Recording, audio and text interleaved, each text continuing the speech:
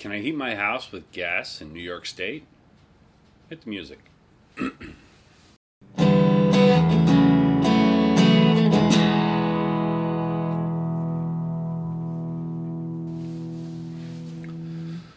learned my passion at the good old-fashioned school for lover boys. Hello and welcome to the Adding Energy Podcast, a podcast about energy usage, energy efficiency, and energy issues. I'm your host, Mr. Brian McLean. A coworker asked me the other day, I heard on the radio that starting in 2024, I won't be able to have a gas heating system in my house. And I said, that doesn't sound right. Let me look into it. And living in New York State, we often have this problem. The answer is not New York State, but it's New York City. So in New York City, starting in 2024, all new construction starts will not be allowed to have a fossil fuel heating source of any kind. And by that they mean not only space heating, but water heating and cooking. Currently there's a handful of exceptions for that.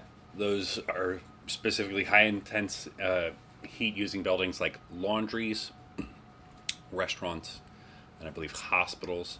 There was also an exception if you were like over 320,000 square feet or if you were over 11 stories. But that's true. Yeah, so it's true. Starting in 2024, you won't be able to build a house that has fired anything. Now, how do we get there? Is this surprising for New York City? Not surprising. New York City has been going against burning stuff for quite a long time. They were one of the first municipalities to start reducing the ability to burn coal in the city and even wood. They went against heavy oils. I believe in like the 80s, so no more number 4 or number 6 heating oil or bunker C.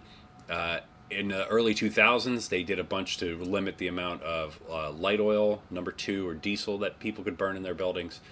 And New York City also does not like propane because they don't like explosives going through tunnels or over bridges. So when they went after natural gas, that wasn't a big surprise to many of us in the industry. The thing that's amusing is why they're going after natural gas is because there's getting to be not enough natural gas in the city. So Con Edison, who's the primary utility in New York City for gas and electric, their infrastructure is starting to age out. They're having issues. They're having capacity problems. And New York State has said that in 2050, the state and specifically the city will be carbon neutral, low carbon, zero carbon, whichever term they use, which day, based on the slight changes they make in the definition. So Con Ed doesn't want to put in a whole bunch of new distribution system just to have to turn it off in a decade or 3. Now, why is that? It's because all the people who used to burn all that other stuff have converted over to burning natural gas. So there's a very high demand for it, and Con Ed definitely doesn't want to add users to their system. Now, New York State is looking at doing a similar thing. Kathy Hochul put a bill forward back in June or July of 2022, if you're watching this sometime in the future. And it looks to mimic the New York City bill. It actually removed the exceptions for the different occupancies. So it would be all new construction in New York State would be required to have no fossil fuel heated system. Now, why does New York State like to mimic New York City laws? Well, because if they don't, you get these weird little lines. Sometimes it's you go to municipalities, and as soon as you cross a line, all of a sudden you cross this line in the sand, and people do all kinds of crazy things as far as zoning issues and things like that. And they don't want New York City to have some weird line where, somewhere around the Tappan Zee Bridge or Long Island or Westchester County, if you buy on this side of the street, you can't do one thing, and across the street you can. So that, if you think about it in just lawmaking terms, makes sense. The problem becomes there's pretty big changes between New York City and New York State. For those of you who don't know, New York State has the largest state park in the country. It's Adirondack State Park. And even as recently as about 5-6 years ago, I had vendors coming to try to present to engineers like me to show ways to make electricity for houses that weren't connected to the grid. Now, generally, those were not year-round homes. They were things like camps and cabins. But not every house in New York State is connected to the electrical grid. So if you tell them they're not allowed to burn anything, and it's not just space heating, but propane or natural gas or fuel oil to heat, hot water, cook, laundry, etc., that's going to get really interesting quick. The other thing is that New York State, upstate, has no real problems with their gas infrastructure. The biggest problem they have is that there's not a lot of it, and that to getting these more remote areas, we haven't run natural gas in the streets or under the yards. But if you're in a populated area, usually the distribution systems are pretty adequately sized, especially now that we're getting slightly better about the efficiencies of our heating systems and somewhat properly sizing them. In many ways, you'd have more capacity in those areas. One of the things people don't necessarily understand about the difference between New York City and the rest of New York State is the difference in the amount of heating they need. We look at the amount of heating you need over a season as in heating degree days. That is the difference between the daily average temperature and the temperature at which we believe you require heating. So if we take 60 degrees and we subtract from it the daily temperature, if that day is 10 degrees, then you would have 50 heating degree days for that day. So we add them all up. New York City over a year averages like 4,000 to 4,500. The rest of New York State goes from just under 6,000 to almost 7,000 heating degree days. So that's 20, 30, 40, 50% more. That's a lot more heating. The other thing that you have with New York City is generally you have less exposed surface area than you do in the rest of the state, because it's very common to have your building touching another building, or your home touching another home, or for someone to live above you or below you, where you don't have that in places like Adirondack State Park, or maybe Binghamton or Syracuse or Plattsburgh, Albany, Schenectady, Troy, Buffalo, Rochester, Tonawanda, name your pick. So generally they need less heating in general in New York City. The other thing that comes along with that is if you do go electric, you quickly get into choices, and there's lots of choices as to how to use electricity to fire your heating system. So you can just burn kilowatts, which is electric resistance. Things like hair dryers, toasters do that. When you go from something like light oil, number 2 home heating fuel, to electricity, you normally double the amount you pay per BTU. For natural gas to burning kilowatt hours, you're normally like 3 to 4 times more expensive per BTU. Now, you don't have to do that. There are other options. You can use a heat pump, and a heat pump is much more efficient than electric resistance at higher outdoor temperatures.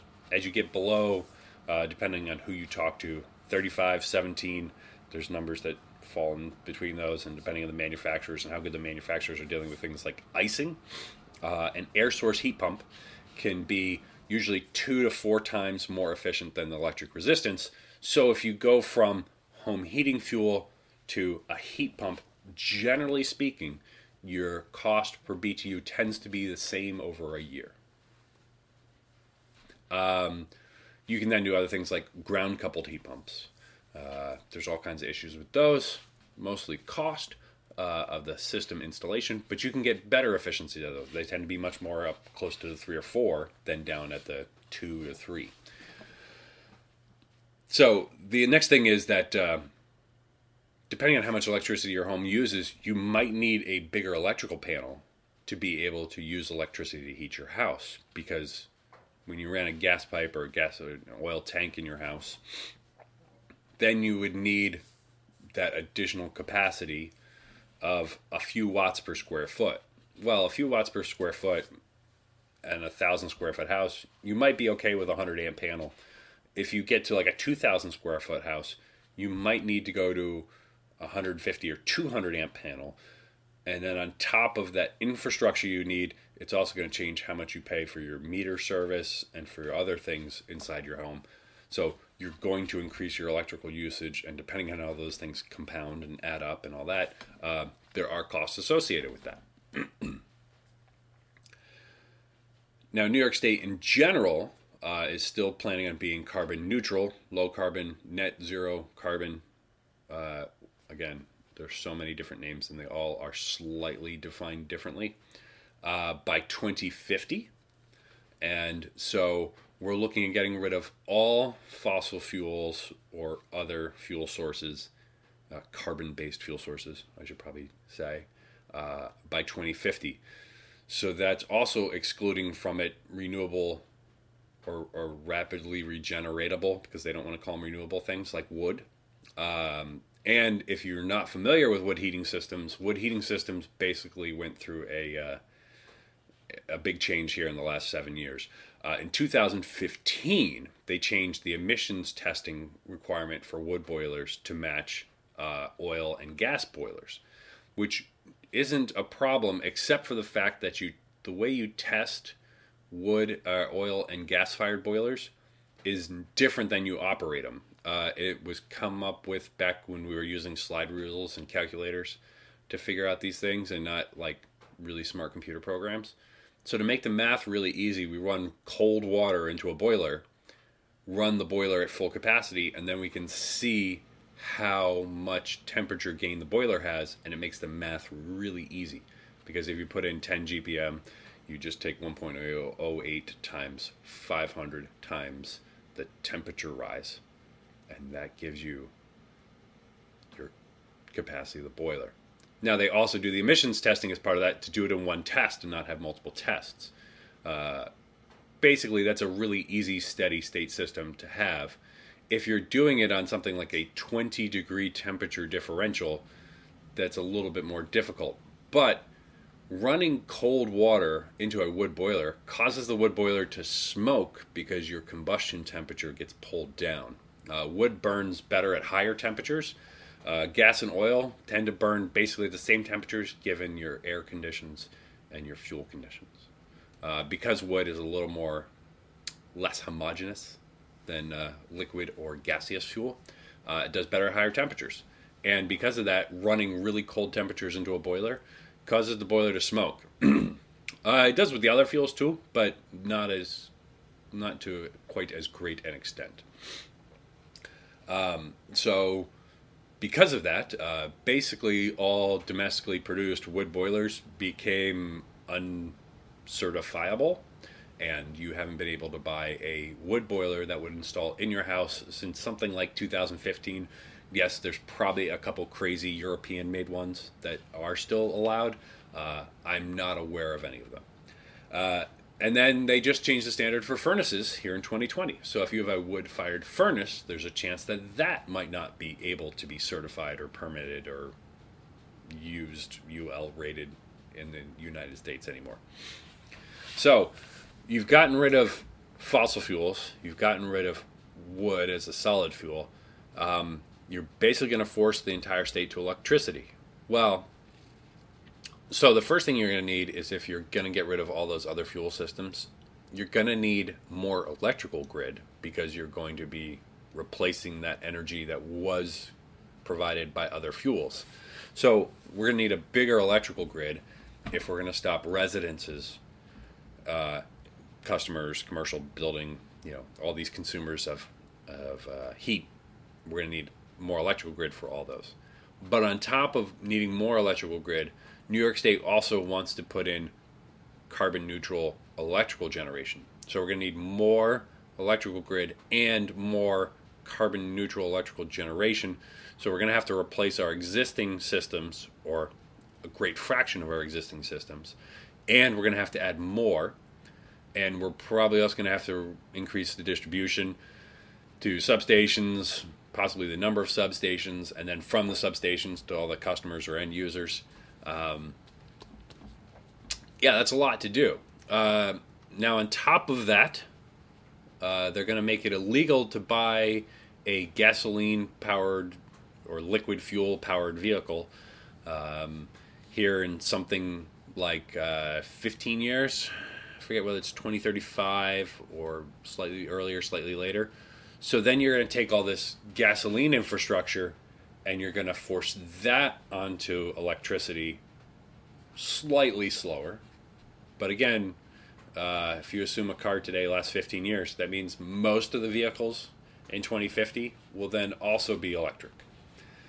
The utility companies are starting to get concerned about some of these things as to how they're going to happen in order of magnitude. And National Grid was going around trying to talk to the professional societies for engineers and the like, and trying to raise to them that they might want to get in touch with legislators to specifically talk about doing things like low carbon natural gas.